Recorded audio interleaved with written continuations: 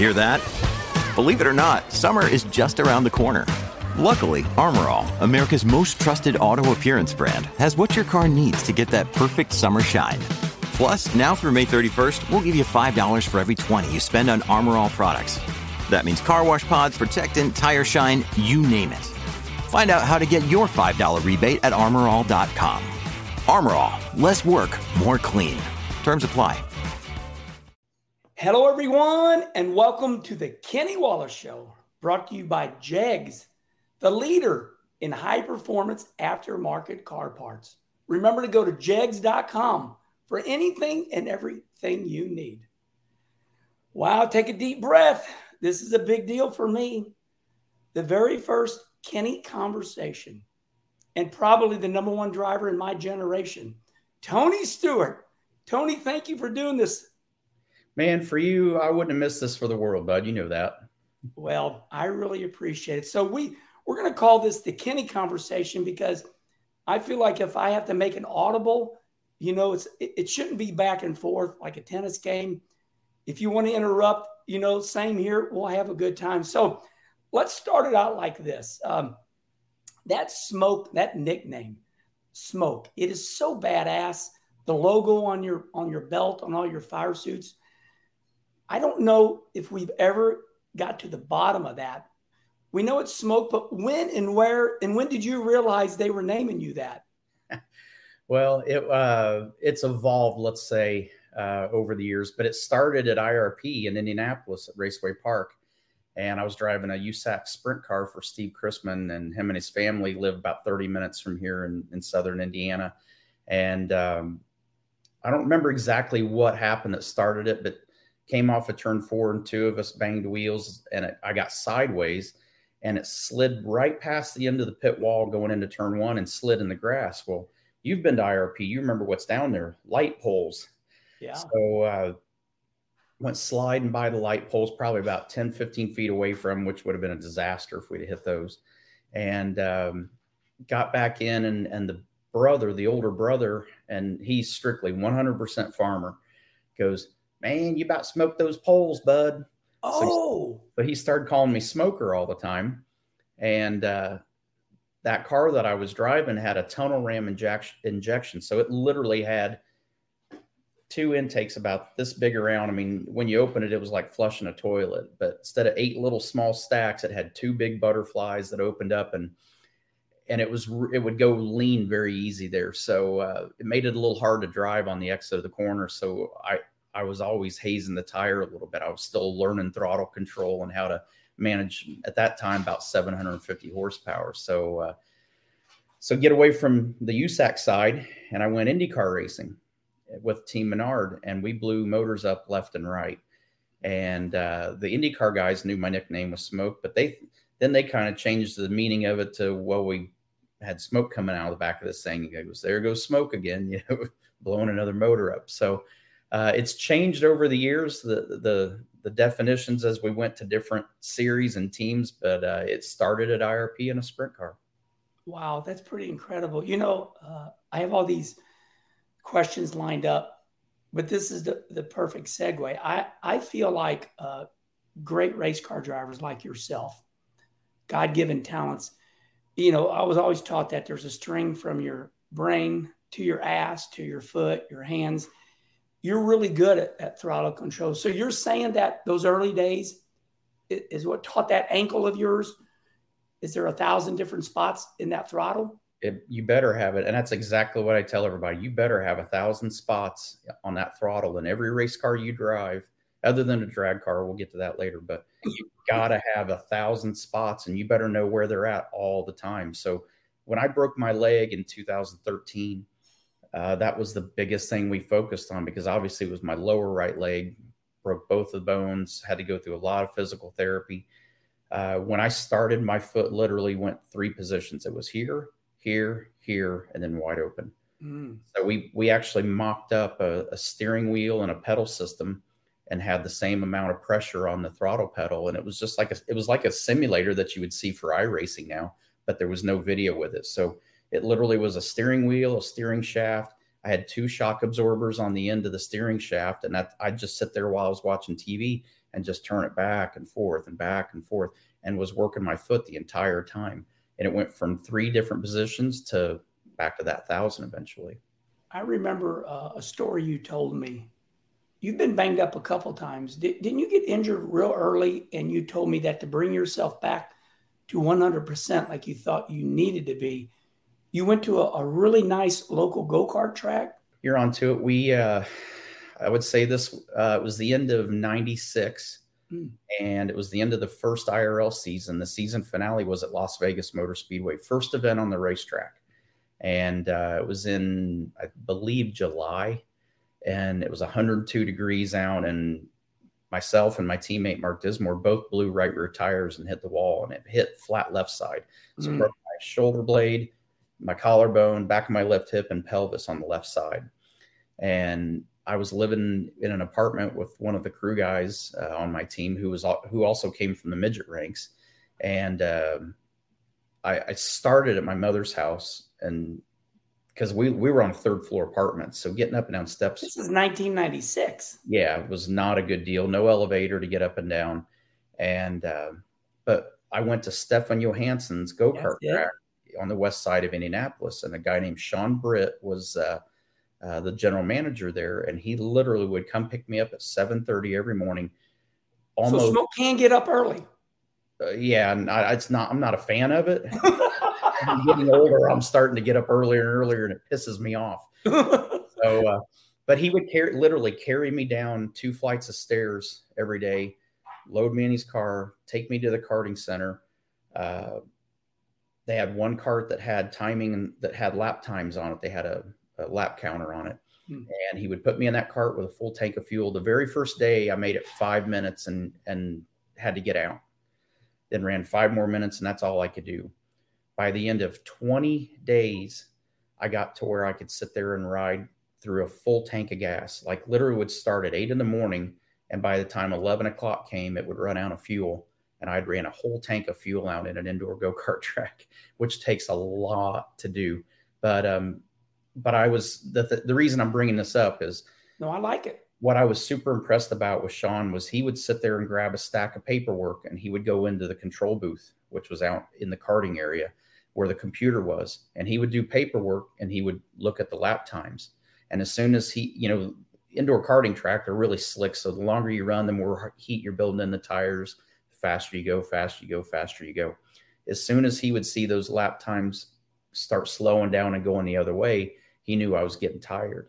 And he'd let me run about 4 or 5 more laps like that. And if it didn't come back down, he'd stop me and make me get out for a couple minutes, get a drink of water, put me back in, get me packed in with foam, send me back out. And by the end of that, like I said, didn't stop at all. So lap times would just literally get faster to a certain point, and then they'd just stay level and stay consistent. So he was a very big factor in me getting healed up and back in a race car quicker.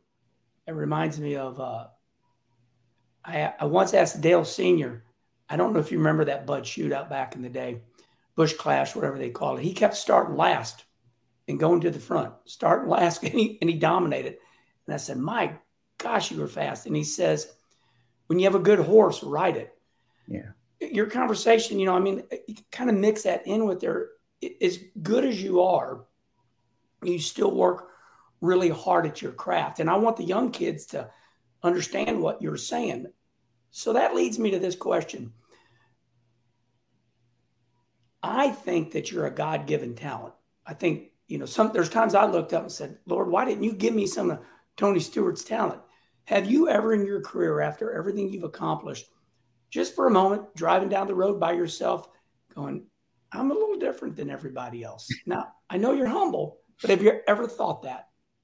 I'm very grateful to the man upstairs for giving me the talent that I have, for sure. Because, I got a text from a buddy of mine that was the very first go-kart I ever drove at a racetrack. And we're still good friends. I mean, we raced since we were 8 years old in go-karts till he got out of go-karts in our early mid-teens. But I think about that a lot, to be honest, you've always heard me joke around. They're like, man, you're really good. And I'm like, well, I had to be because I'm too lazy to work a real job. Yeah. But then years go on, and you realize there's not a lot of truth to that in all reality. Because I didn't like working real jobs. I didn't like, I worked at McDonald's 2 different times while I was in school and right after I graduated until I got settled in somewhere. I've worked some really crappy jobs along the way to get where we're at, but it was all so I could race. And I've realized in motorsports, people don't realize how much work's involved in it from a driver's standpoint. Now, you talk about car owners and crew guys, ton of work involved. But it's equally taxing for us as drivers because we constantly have to think about what we're doing. I mean, you take guys nowadays, this day and age, most guys are very single lane on what they want to run. When they're young, their parents, the soccer mom and dads are in full swing in motorsports now too. And they have their kids' path planned for them and their kids buy right into it. And it's a single dimensional plan. They're either going an IndyCar route, they're going a NASCAR route, they're going a sprint car route, one or the other. That's what I see. You hopped and weaved. Yeah, and I did it all of it at some point. So, but it's what you don't see is kids jumping back and forth from different cars, and I think that is honestly what has helped build me to who I am. It wasn't so much all the hard work, and it was all the hard work, but every car you drove was different. And everything that car wanted you to do with your hands and feet was different. So you had to be smart enough and sharp enough to sit there and say, okay, the car's telling me what it wants. I just got to figure out how to manipulate it so it will do what I want it to do. Yeah. But you have to do what the car is asking. So I always felt like that was an advantage for me going to new racetracks, going and driving new cars, is that I never got stuck with one feel. I got used to a lot of different feels, and then it made it a lot easier to learn something new every time we made a new step. I so badly want to get to the start of the show, which is your drag racing. But, these conversations are leading me in different directions. Mark Martin was interviewed, and they said, Mark Martin, tell us about Tony Stewart. It's true. You're a badass. You're a tough guy. You're a chip off the old A.J. Foyt block. But Mark said, you're a lover, you're a philanthropist, you do such good deeds. So we know you're a tough guy, but at heart, you're a lover. I mean, you're talking about the man carrying you up and down the steps. We hear that you go back to the Dairy Queen, to the original owner. I know what you do. Are you both? Are you a lover and a tough guy? How would you assess yourself? Yeah, I hate for you to say that because then you're going to ruin my bad reputation. Well, you're a badass. We already know that. But okay, I'll ask you this. Are you a lover? Yeah, there's a softer side to me too. And my eyes are wandering around because I'll be honest, this is the first day in 4 months that I've been back to my ranch in Indiana. You're checking your place out while you're talking to me. I'm looking out the windows because it's turkey season and I'm watching 8 turkey cruising along the back of the window. I'm like, man, if I could sneak out there and hide, one of you would have a bad day. That's awesome. No, I do. You mentioned the Dairy Queen. I mean, they sponsored me when I was 9 years old in a go-kart. And one of my best friends in town now works for me here at the ranch. And I literally texted him before I sat down in the chair to talk to you. I said, hey, as soon as we get done, let's go see Bob at Dairy Queen. Because I know he'll give me a free shake, which a shake's about $1.75 now. So, but he is same guy, same store. I race a 3/4 midget in Indiana here when I have spare time. And my dad's 85 years old. He races one. That's why I still race. But when we run the Columbus Fair and the fairgrounds here, if we win the race, I always do just like I did every Saturday night when I raced go-karts. If we win the next day, I take the trophy into him. He sets it on the counter for the entire year. And then I get it at the end of the season. Okay, this is perfect. Now, let me start. We've done 20 minutes and didn't even start the conversation. So everybody knows that you've done it all. I mean, if, in this new era, if I Google Tony Stewart, I mean, NASCAR champion, IndyCar champion, don't make me go down the list, but you've done it all. There's nothing else to do except what Tony wants to do. We all know that. So you go to race NHRA, And, but now you end up in Vegas last week, and now you've already done it all, but you win. You win your first NHRA drag race. You send the whole United States, and not the states, the world, in a tizzy, because now it's like, holy crap, he's winning at drag racing. So are you taking that Wally to the Dairy Queen? I don't know about the Wally. It's a little different than a fairgrounds trophy at a TQ race, but I was that was one thing when I got home last night and I was grabbing everything out of the truck and bringing it inside. When we win an SRX race or we win a sprint car race or whatever it is, if we win something, we always bring it to the kitchen first. And, my housekeeper here, we call her Berta, like Berta from 2.5 Men. Yeah. She's just got as much spunk, and she doesn't care if it's Johnny Morris that's staying at the house or you or anybody else. She's going to give me the same crap and the same grief. Like, I haven't even seen her yet this morning. And I guarantee when I go out there, she's going to look at me and go, "You're here?" Yeah. How long till you leave again? So, I just guarantee that's what she's going to say. But I love putting it out there because she likes to see it. My buddy Mark that works for us loves to see it when they get here. And, then it's a topic of, talking about the race weekend and talking about how it went. So you went to Vegas, and I want to get to that, but you do something that comes out a little bit later, came out immediately in your interview, but we all didn't hear about it. You've gone to Vegas a lot in your life. You won on the cup track. You won on the bull ring. You won on the dirt track. And now you've done historical things. Now you've won in everything on the Vegas complex. Once you realized what you've done, I think you realized it in Victory Lane from the videos I saw. That's a pretty big feather in your cap. Possibly nobody could ever do that. We honestly thought about it last fall when we ran second at the NHRA race. The very first race I ran, I lost by 0.2 of a second, which literally is 1 inch. It is that big. And there are 15,840 inches in a quarter mile. That's so incredible. You can imagine driving a quarter mile, 15,840 inches, and you lose by 1. Are you smarter at math now because of drag racing? No, it just the good thing is we all got phones and they got way easier for us. But yeah, I sat there last year, and after we won the semifinals, I'm like, holy crap! If we won, I got thinking about it. Like, I won at the bull ring in a non-wing sprint car and a midget. Then I won in an ASCS national race, 360 race at the dirt track. I won my first USAC Silver Crown race on the dirt track. 1 cup win at the big track, and then we were 1 inch away from completing it.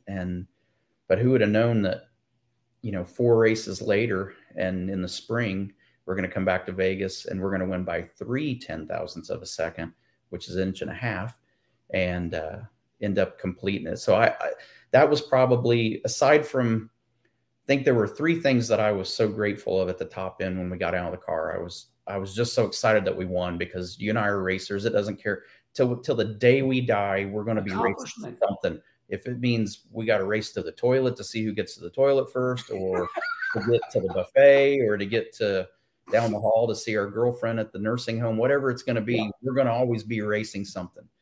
So the win was exciting to begin with. And then I thought, man, this is so great for this team that I'm with, the McPhillips family. It's Rich Sr., Rich Jr. We call Rich Sr. Pops, so I'll refer to him as Pops.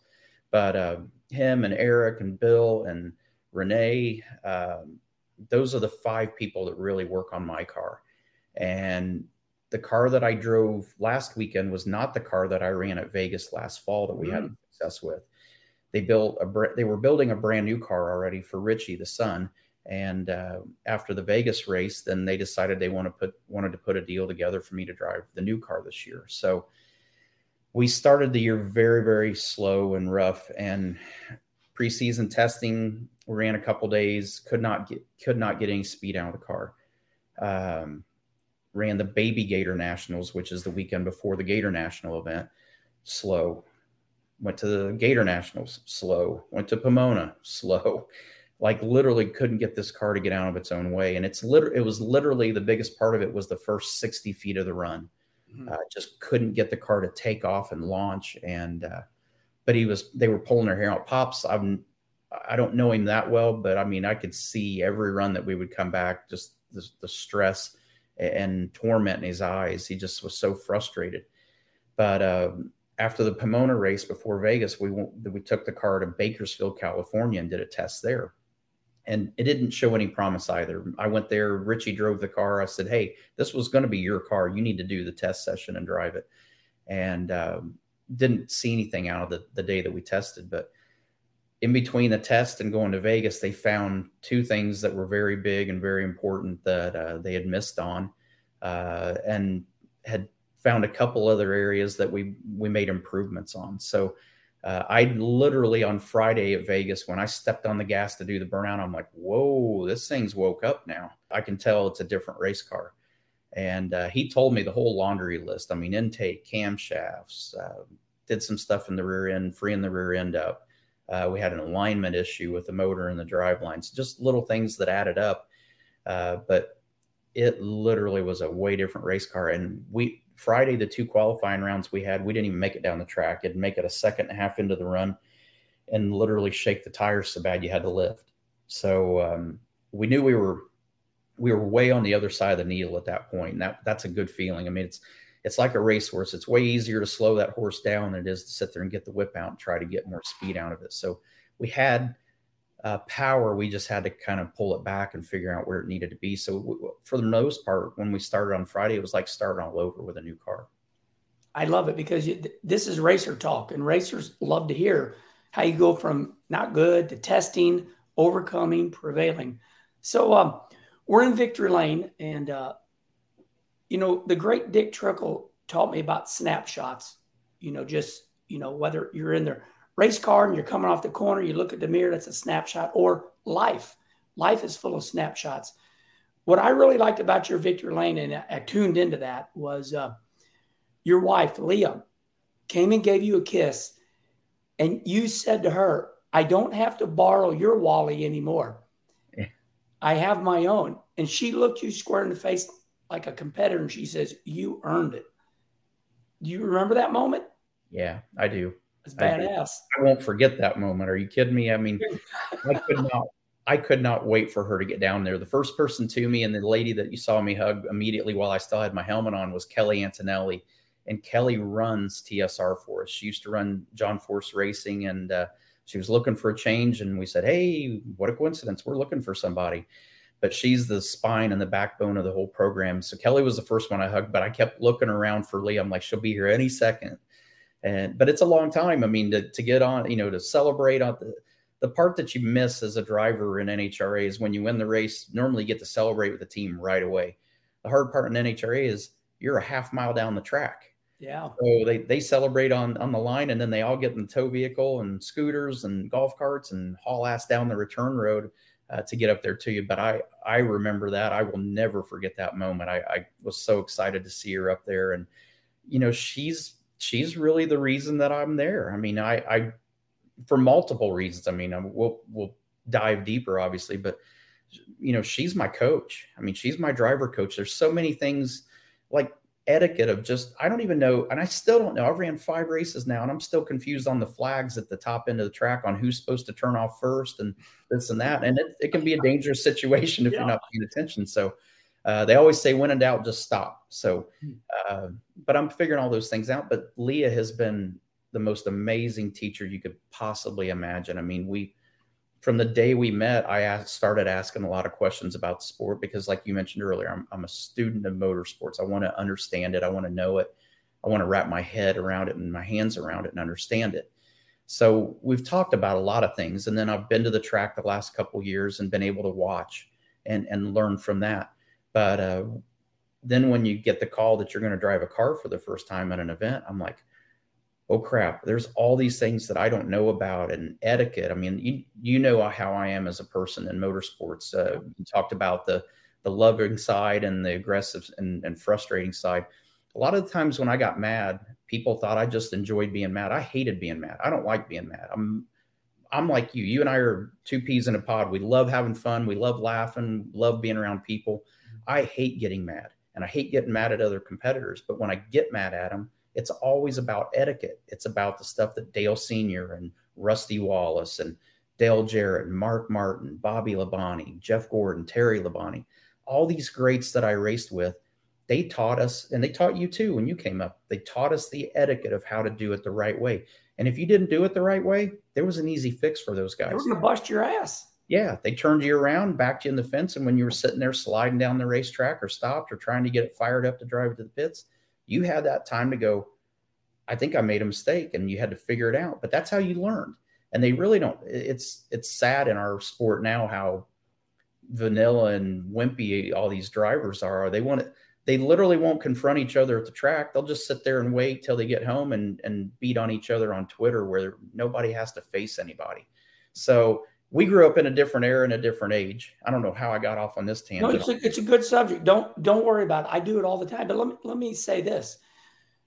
When we had a gentleman's agreement in the NASCAR Cup Series that when there was a big wreck, we all slowed down because at the time we didn't have the lines underneath the asphalt to freeze the field. So we froze the field ourselves. Well, early in my career, I raced Terry Labonte. I passed him and I thought, I'm getting him. Terry Labonte took me between the trailers. And to me, that's what you did, Rusty did. They're like, hey, come here. And oh shit. And we went between the trailers and it was that little private hallway. People like you or Dale Sr., we would address people. Those days are gone. Yeah. Yeah, you're right. It's, I remember drivers coming up in the lounge and it wasn't always bad. Sometimes they'd come in there and tell you when you did something good too, and that you did something right. They would come in and praise you for it. But if you did something wrong, exactly. There were meetings in between trailers. They would literally come in your trailer and talk to you in your own lounge. They'd talk in each other's motorhomes after practice was over or after the race was over. You handled it and you did it eye to eye. You did it face to face. You did it as men. And exactly what you said. We didn't have timelines in the racetrack. When the caution came out, you literally were allowed to race to the start finish line. Yeah. And you could pick up 10, 15, 20 spots if you wanted, if the caution came out in turns 1 and 2. But everybody, it was handled respectfully. And we did it because when cars wrecked then, we didn't have soft walls. We didn't have containment seats. The safety at that time was as good as it could be at that time, but it had a lot of room for improvement. But we all took care of each other and there was a proper etiquette. And as time went on, and I tell people, I honestly say when we lost Dale Sr., that was the beginning of the end of the etiquette. There is no etiquette with these guys anymore. And that's okay. As long as we don't care, you and I don't care what the rules are. We just want it to be the same for everybody. And we want everybody to race the same. You remember that verbiage, gentleman's agreement? Yes. Yeah. And we all did great with it. And we had great races, great racing. Everybody respected each other. And sure, there's times that guys made mistakes or went over the line and we all kept each other in check. But it's definitely a different day and age in NASCAR. And that's what I was, I guess, where I was going with that is that's what I'm trying to make sure I learn in the sport of NHRA is I want to be respectful coming in. It does not matter anything that I've done in my past before I got there. I'm a rookie just like everybody else, but I have the way I am as a person and the way as I am as a driver is I want to respect the sport. I want to respect the people in the sport and I want to learn the etiquette and I want to do it the right way. And Leah will tell you, I focus on making sure that I'm doing it the right way. I can do things. And then at the end of the day, we'll go to the hotel. I'm like, hey, I did this. Was this right? Was this the right way to do it or not? And literally some of the guys that I line up with for qualifying runs, you're not racing each other, but you're paired up against each other for qualifying. And, in our class, we have injected cars and then we have some cars that have blowers on them. Mm-hmm. And the way they stage is different than what the alcohol cars that just are injected, how they stage and everything. So I would literally talk to every driver that I was going to and say, hey, help me understand how you need to stage so I don't mess you up because I don't want to mess your run up. If I mess my run up, that's on me, but I don't want to mess your run up because I don't know what I'm doing. And I think those guys really respect the fact that I don't sit there and go, I don't care about any of these guys. All I care about is myself. I care about the guys I'm racing with. And because of that, I've built a good rapport in a short amount of time with the teams and the drivers that are in my class in the pit area. Yeah, I want to compliment you. Then we're going to move on from drag racing. Number one, you're the ultimate racer. I'm saying that. The other thing that I know about you is that grown men in racing, they try to be tough guys, and they'll leap over things they should have focused on. But when I'm around you, one thing I've noticed about you is you take the most simplest thing and you're very serious about it. And I noticed that about you years ago. I'm like, Tony's focused in on what I thought was just the simplest thing. And I want to thank you, Tony, because you made me be more mature in that area. So, like, did you just say you're mature? No, don't. I got everybody thinking I'm a nut right now. You're gaining on it. Yeah, I think you're gaining on it, but I mean, shit, you got a long way to go, bud. I want everybody to know that about you, that at the start of a manual of instructions, whether it's life or racing, you're dead serious from the start about just the most simplest thing. So I just wanted to compliment you on that and tell you that you taught me that. You don't got to be a tough guy. Let's get this right. Let's start out right. And that's why when I saw you going to drag racing school, I thought that was so badass. You were learning from the very bottom. And honestly, when I did that, I had no intention of racing. I literally went at the end of 2020 because, Lee and I met in March. And then toward the end of the season, I had built enough of a rapport with her team to where I was allowed and was asked to sit in the debriefs with the learning the lingo and I was sitting there, and I would sit with my shoulders like this, and I would try not to breathe too loud. And I got to listen to all the debrief, and I would listen to Leah talk about the run and what she had to do driving wise. Anybody that thinks a drag race, you just go straight, you end up you could go a straight line to get there, but none of those cars go exactly straight the entire time. So you have to drive. But I sat and listened to all those things, and I sat there and you and I've both done it. We've all, you and I visit different race tracks and watch different cars race. And when you hear people talk about it, you go, well, we think we understand and know what it would feel like to do that. But when she would talk about something, I'm like, well, in my head, I understand it, but I don't really know what that feels like. And you wanted to feel it. So I wanted to go to the drag racing school and just get a better perspective on it. Just so when I sat in those meetings, awesome. Then I don't have to ask all those questions and at the end of the school, you feel about 1/10 of the things you need to learn, but it gives you a good base and understanding of how it all works. And, I started in a super comp car there at Holly's school, and halfway through the day, he had brought his alcohol car for me to drive as well. And that car is a 220 mile an hour car in a quarter mile. So, oh my Lord, get your undivided attention, not because of the speed, but because of the acceleration to get there. I mean, our cup cars cannot get to 200 mile an hour in a quarter mile. It just physically is impossible. So that's how it really started. But I didn't have any intentions at that time of doing anything more than just going to that school. Oh God, I got to wrap this part up. But when we were at Bike Week, I told you, Tony, I did a whole shot in the Jegs Pro Stock. And I said something to you that I thought was kind of funny, but you took it serious. I said, when I did that whole shot, my brain was here. Yeah. And the G-force was so unbelievable because I was already in my 50s and the car was up here. And you said that is a big deal. Yeah, it really is. It's that's the hardest thing to explain to people because they're like, man, you can drive anything. Well, I feel like, yeah, I can drive anything. But the thing that happens is, and the easiest way to describe it is if you wanted to bench press 400 pounds, you don't just start with 400 pounds. You start with a lighter weight, and as you get used to it and you build up to it, then you keep adding the weight and you just keep building and working up. Our brains have to learn to process information. So you think of fighter pilots and you think of drag racers, and you think about all these people that drive things and fly things that move very quickly and change direction very quickly. Their brain has to learn, and it doesn't just automatically do it. Your brain has to train itself. If it doesn't have an application to grow and be better, it won't. No different than lifting weights and building muscles. So I had to drive slower cars that didn't have as much acceleration as the top fuel car just to get my brain to start wrapping itself around it. Because I told you the first time I drove Leah's top fuel car, they said, go to the 330 foot cone, because all the cars you and I've ever driven, if we want to ease up to it, we just run part throttle. And then when we want to go faster, a little more throttle. It doesn't work that way in drag racing because there's timers, there's all these sensors that have to go off, but you have to stab the gas when the light changes, and then it has to go through and do its work. So to work up to it, you just go shorter distances. You start at the 330 cone, then you go to the 660 cone, then you go to the 1,000 foot, and then you go to the end of the quarter mile in the alcohol car. So, but I hit the gas, got to the 330 cone and saw the 330 cone, shut it off, and my brain was probably at 150 feet. And like I tell everybody, I've driven Leah's car 16 runs. I went 322 miles an hour to 3.76 laps time. And that's hauling ass. Yeah. Well, they're running into 330s when they're hauling ass, but 322 was fast for me. But trying to get your brain to understand, and you and I, we could go to Bristol in happy hour and run 100 laps in happy hour before it was over in a 1 hour session.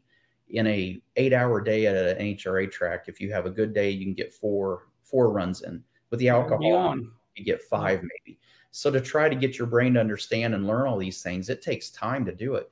And that's really how I ended up in the alcohol car with the McPhillips family. Is I drove her car at Vegas a year ago and spun the tires the last 2 runs out after 200 feet and didn't even know I was spinning the tires because it was still pulling at 1.6 Gs. I mean, it's still pulling hard, but I couldn't feel it. And I got very frustrated. And also at the same time, the reality came in of, when the thing goes down through there and there's no problems, it's okay. It's the 40 things that could happen during that run of a cylinder going out or spinning the tires and not catching it quick enough. There's just so many things that you got to be prepared for and ready for it.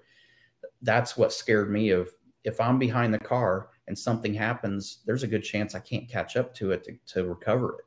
So that's why I took a step back and came down to run alcohol. I totally get it. I'm going to end the drag racing segment as I flew with the Blue Angels, and I was pulling 6-8 Gs, and I was going out, and the pilot was just flying beautifully because, like you said, he worked up to it.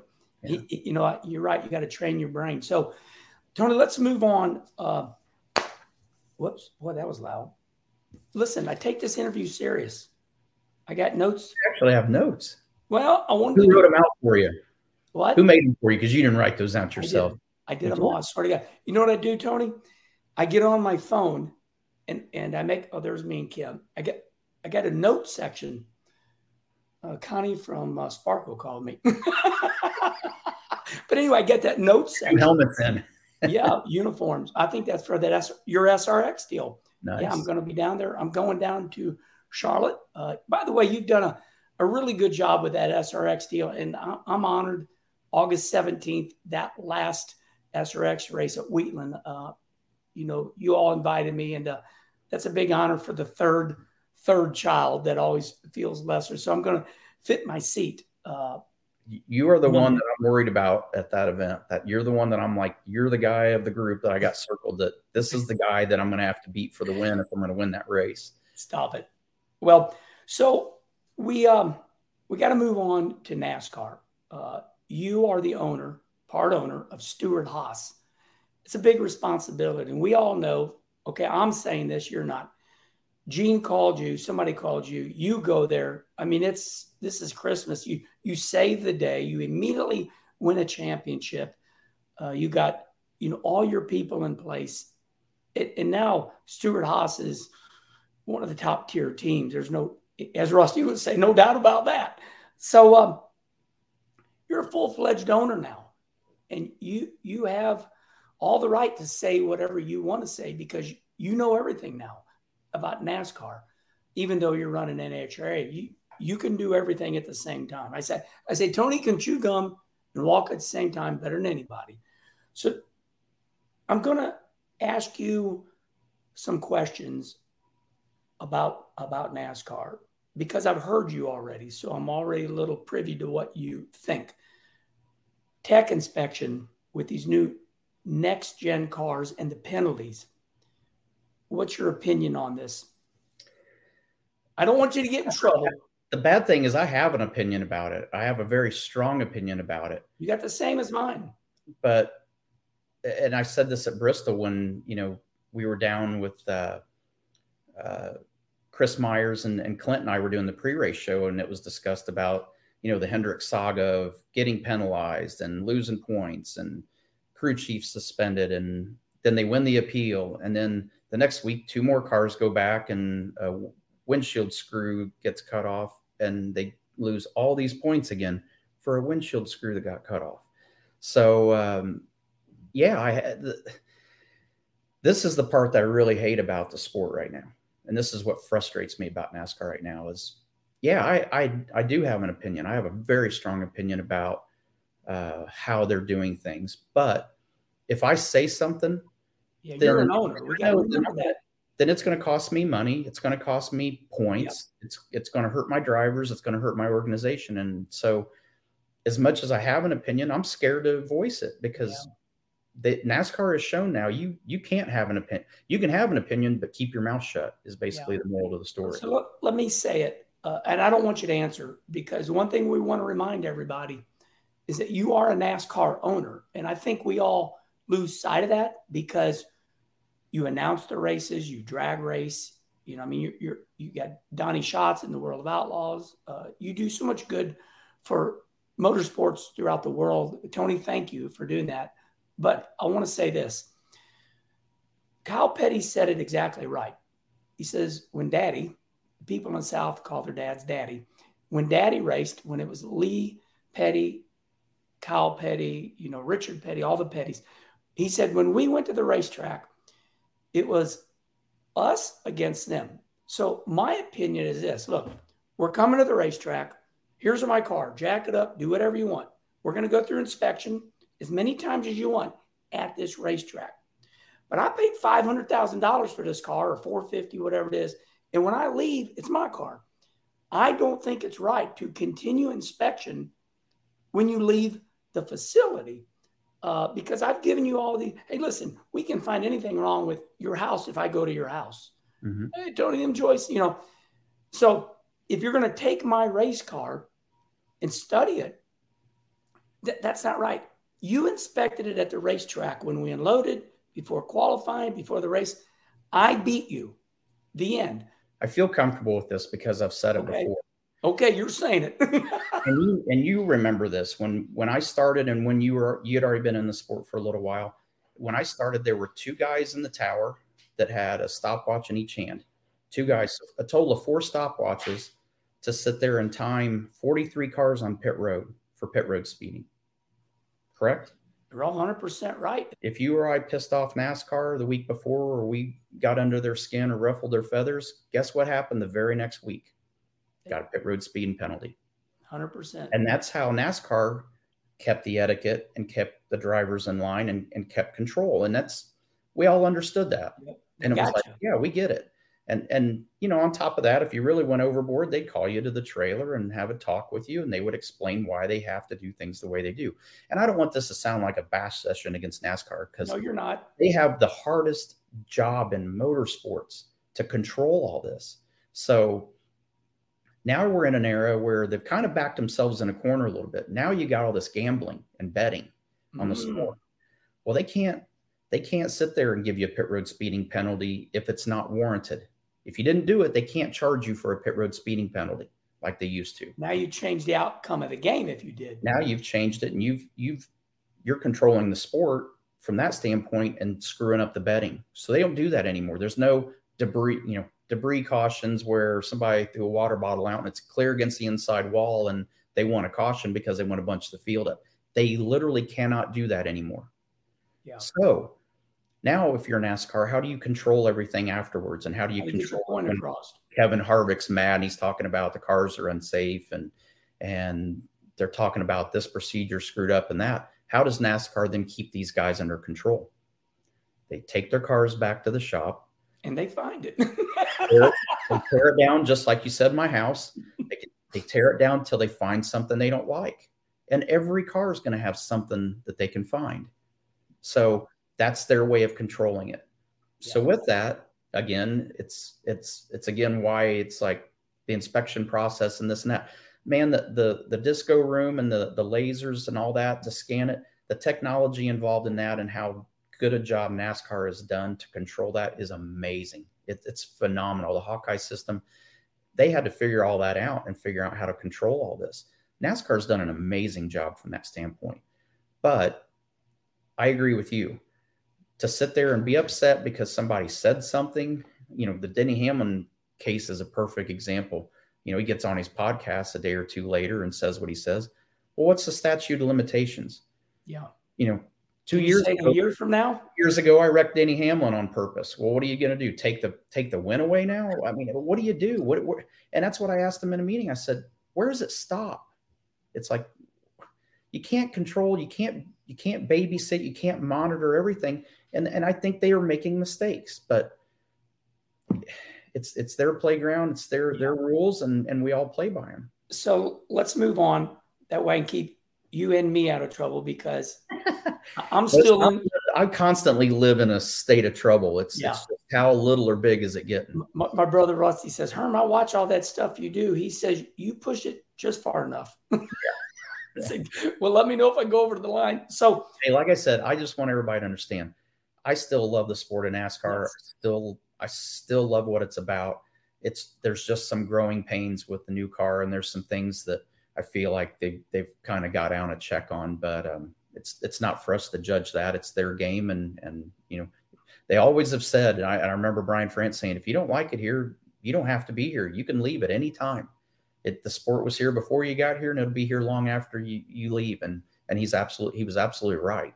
But at some point, they all have to realize too that we're all working together to make it better. Yeah, that reminds me of when I interviewed, we talked to Jonathan Davenport at Bristol for that NASCAR race day show, came back. And I said, Jonathan, I want to de-bullshit this.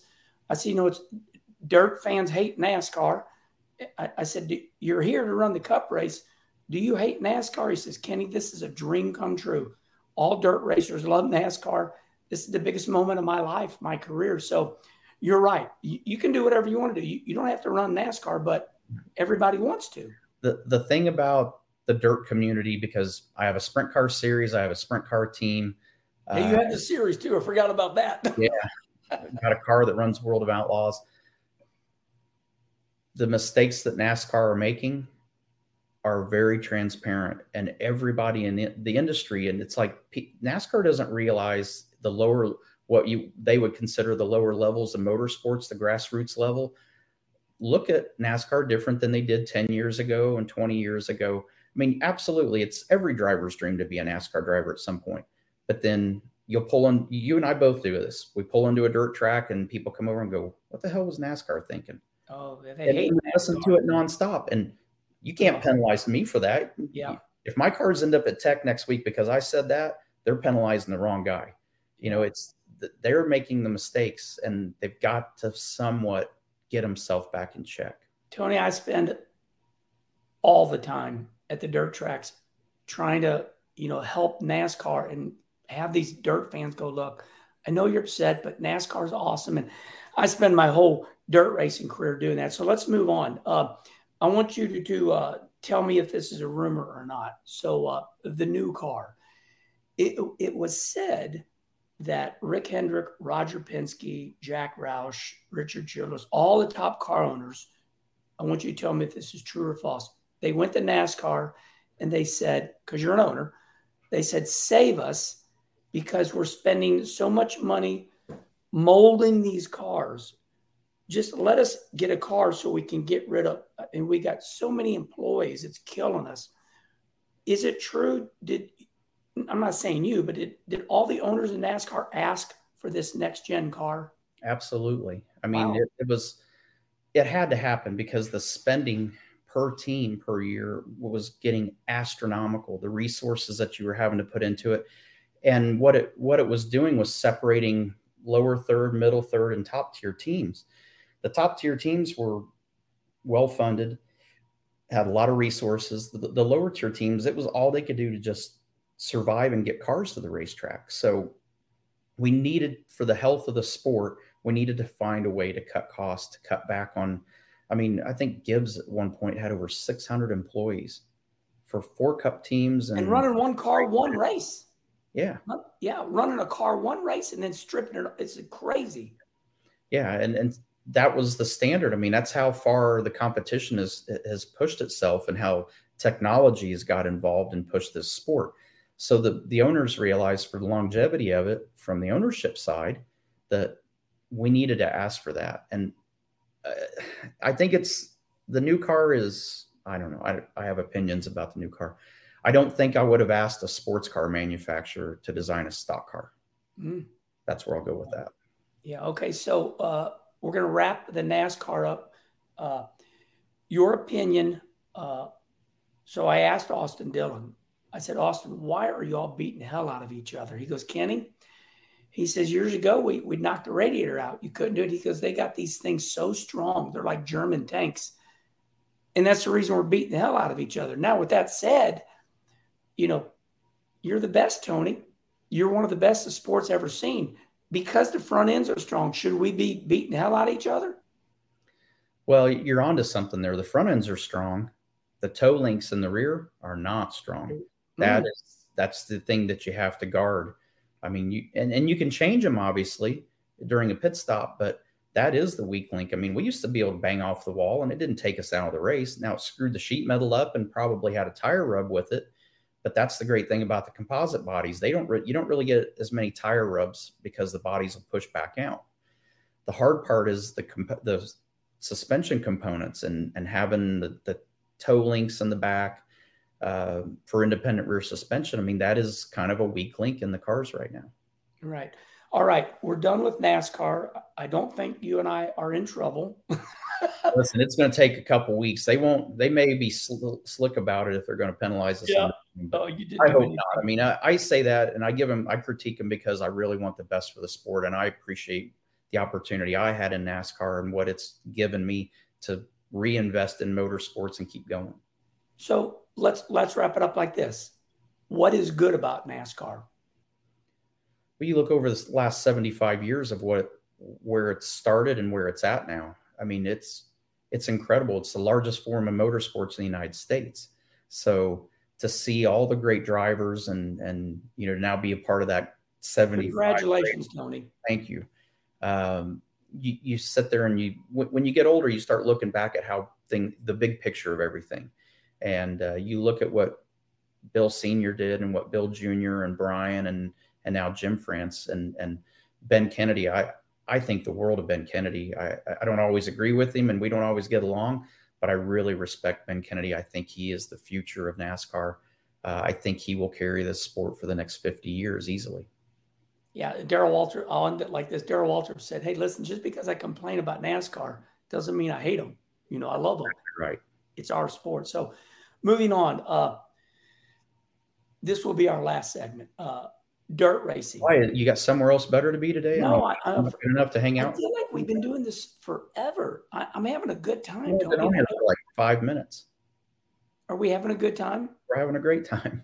I love that. And I'm home. I don't have to go anywhere. I have an off day. I think I keep saying that because I'm not nervous, but this is our first one, and it's a big deal to have one of the greatest drivers. And I won't tell everybody we're good friends. Dirt racing. Are you still embarrassed about me? You remember that day? No, I was afraid of you. And when you confronted me about it, you came out of it was Daytona in the RV section. You come up and you said, the media says you're afraid of me. And I said, I am. But we moved past that. I love you. I was learning you. And we discussed that actually. Yeah. I was taking you wrong. And like you said, I think, I would see your tenaciousness and I didn't understand that you were just, going at it, it reminds me of David Ift. He was my first crew chief. He says, I was going at it with him. I was arguing over a sway bar because I'm kind of a chassis guy. He grabbed me by the collar and said, boy, when we come to this racetrack, we love each other. We're in war. Don't take anything personal. But we're in war together. We're fighting on the same team. Yes. And I'll be 60 in August. And sometimes I wish life was the other way around because if I'd have known some of that stuff, but I think that's part of the journey. Yeah. So dirt racing, I'm going to say a couple things and maybe you comment on it. Not so much a question. I think in totality of all of America or maybe the world, when I look at auto racing, it seems like the dirt super late models are like the greatest thing in racing. It's just skyrocketing. Everything's better. It's more money to win. Am I wrong or right? Or just comment on that. No, I think you're right. I mean, I think, and I don't even think it's just dirt late models. I mean, we did the Dirt Million last year at Eldora for the late models. This year, and you own Eldora. Yeah. Forgot about that one too. We're doing $1 million to win wing sprint car race this year. So dirt races, they're going through the roof. I mean, Jackson, Minnesota is doing a $250,000 to win wing sprint car race. You know, the purses are getting higher and higher and higher in short track racing, which is great, but it has to. The technology in the dirt late models is way out of control now. I mean, Kevin Rumley is the guy that really started revolutionizing modern late models now to where they're at. The Ray Evernham of dirt. Yes, exactly. That's exactly the best way you could say it. But he has taught these guys, you know, our world, we learned about downforce. We didn't think anything about side force. And then when we learned about side force, it was a game changer in NASCAR racing. Well, now they brought that technology to dirt late model racing. And you watch cars. I literally remember, and this might have been 5 years ago even, I remember watching Jonathan Davenport at the World 100, got the lead and was driving off from the field. He caught the back of the pack and couldn't pass the last place car. Yeah. It was so air dependent that it was no different than what we complained about as drivers in the Cup Series and what you see in IndyCar and Formula One about being air dependent. So it really shows how the technology has changed in the dirt late model world. Sprint cars are the same way, always have been because of the big wings on top. But wing sprint cars, dirt late models, and even the modifieds now. I mean, I sat there and looked at the car. I was watching the broadcast, watching Kyle Larson win in Justin Allgaier's car at Eldora. Yeah, me too. And I looked at that thing in victory lane and I'm like, man, 15 years ago, that would have been the most cheated up race car you've ever seen in your life. But it was brilliant. I'm looking at it, I'm like, that was done really nice. That was done really nice. That was done really nice. And I'm just watching it on the computer. But then you watch the car go around the racetrack and you're like, yeah, that's why it drives nice too, because of how good a job Justin and his crew and his team have done at building a car that is totally legal. The right side was beautiful. Oh, I mean, we know what we're looking at when you and I look at it and we're like, that's pretty damn sexy right there. I mean, that's getting it done. Yeah. So you talk about you and I watching the races. 6-10 years ago, myself and Bob Sargent were driving up Interstate 55 North, and we're trying to figure out if Flow or Dirt Vision streaming is good for the sport. What's your opinion on, all the new streaming sites? Well, Dirt Vision started it with the sprint cars and then went to the late models and the big blocks. And then here came Flow Sports. Yeah. And they have revolutionized, and it's been a game changer for short track racing. Not only just short track racing. I mean, they're now moving into drag racing.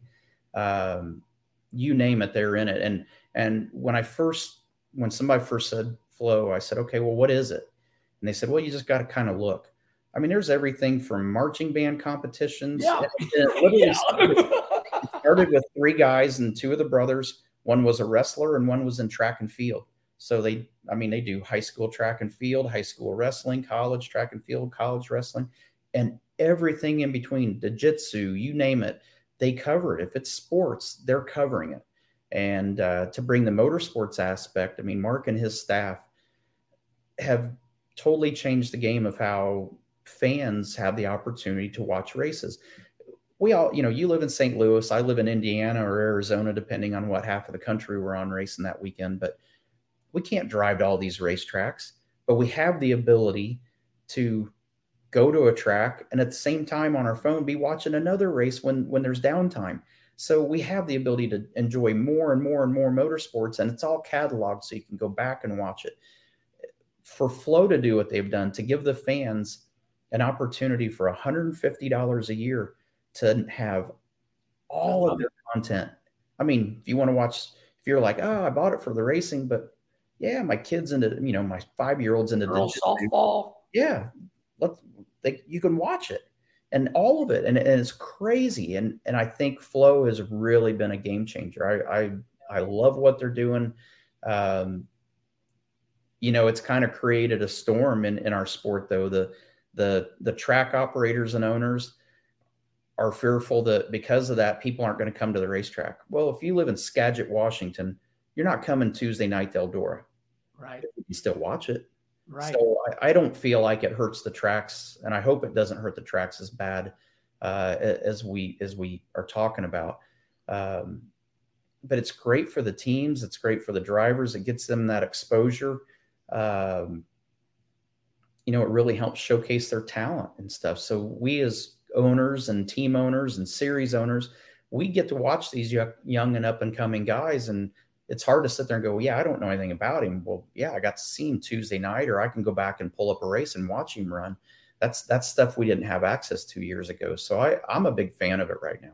Yeah, I think it's good too, because we don't have to rely. Listen, we always say we want everybody at the racetrack, but yes, and we still do. I mean, that is the most important thing. What people don't realize is it's an ecosystem, and for all this to work, you can't just sit at home and watch it on streaming and this to be sustainable. You still have to go to the racetrack. You got to support your local tracks, because you got companies like Copart that are going in and buying racetracks left and right. And the reason they're doing that is because they can bring all their cars there, and they don't have to worry about EPA, because just about every racetrack's got oil and stuff in the dirt, and it's an EPA nightmare. But they can buy the property because it's already that way.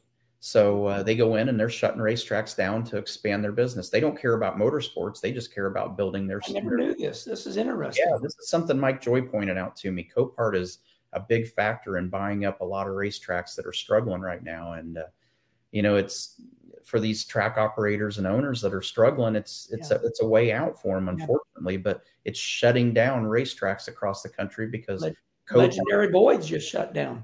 Yeah, and Copart is buying a lot of these racetracks and turning them into salvage yards. Wow, I never knew that. What do you see? What do you see out your window right now? We good?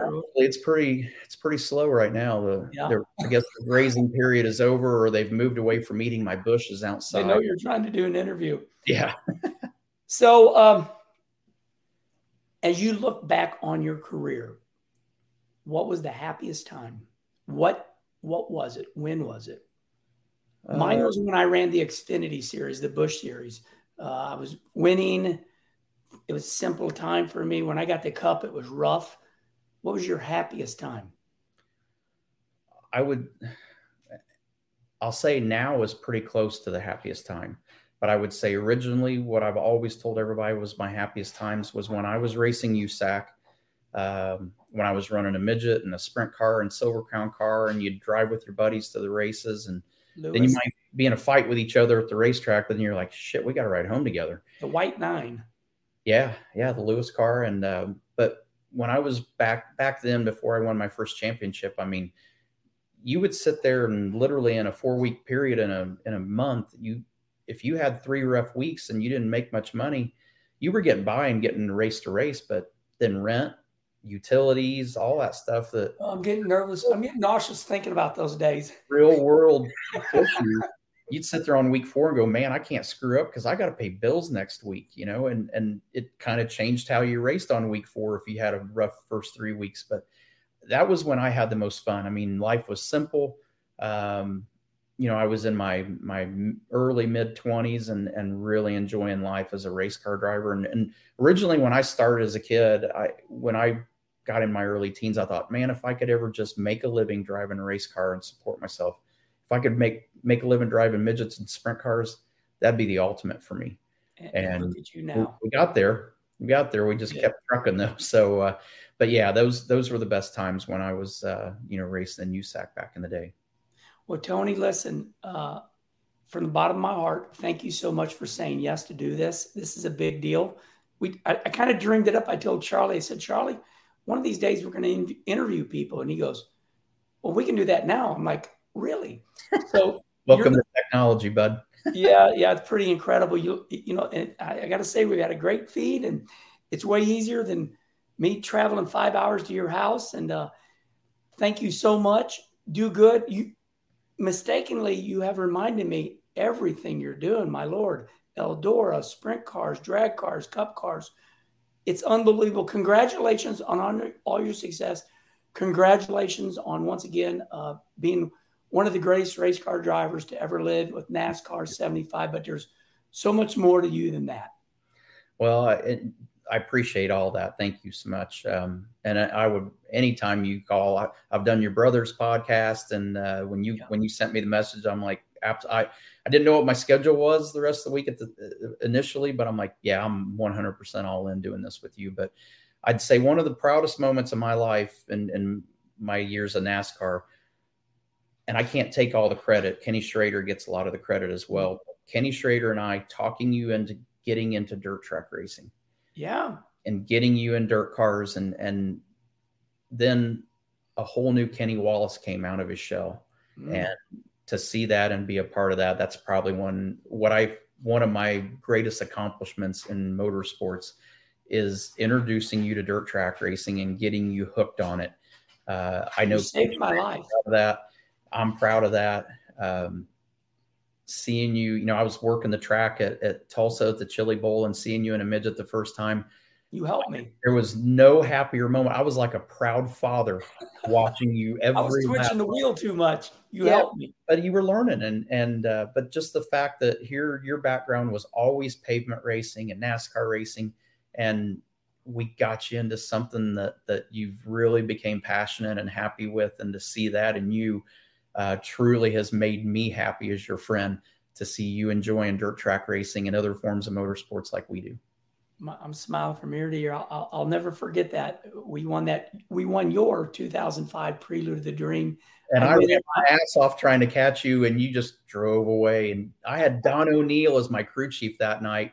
And he was I won't say he was mad at me, but he was frustrated. And I'm like, Don, I tried everything I've ever learned in a race car to catch him. I said, I know this track better than anybody in the field. I said, I did everything in my power, and he just ran a perfect race. He never made a mistake, and you didn't. You ran every lap flawlessly. So you looked at me in victory lane. You said, what was that all about? I think I said to you, maybe I should have been a dirt racer. I thought it was like an out-of-body experience for you. It was. It was crazy. But, man, like I said, though, I mean, I wish the fans, and the fans know you now for who you are and how they know your personality, and you've always had that personality, but to see you smile and how much fun you're having, you have broke out of the shell and the shadow of your brothers. I know you always say you're the third brother, but you're not. You're your own man, and you're your own Wallace. You have built that. So you need to embrace that and start embracing it, because you're not Rusty's brother. You're not Mike's brother. By God, you're Kenny damn Wallace, and you're you, man. I mean, you made a huge impact on so many people. I needed that. That was great therapy. Tony, listen, thank you so much. Appreciate it. I want to remind all the fans that, listen, we're doing it. We are in podcast form now. We are on Spotify, iTunes. This interview was awesome for me. I hope it was for all of you. But until then, we're just going to keep on rolling. We got NASCAR's greatest drivers. We got more in the pipeline. So until then, see you later, everybody.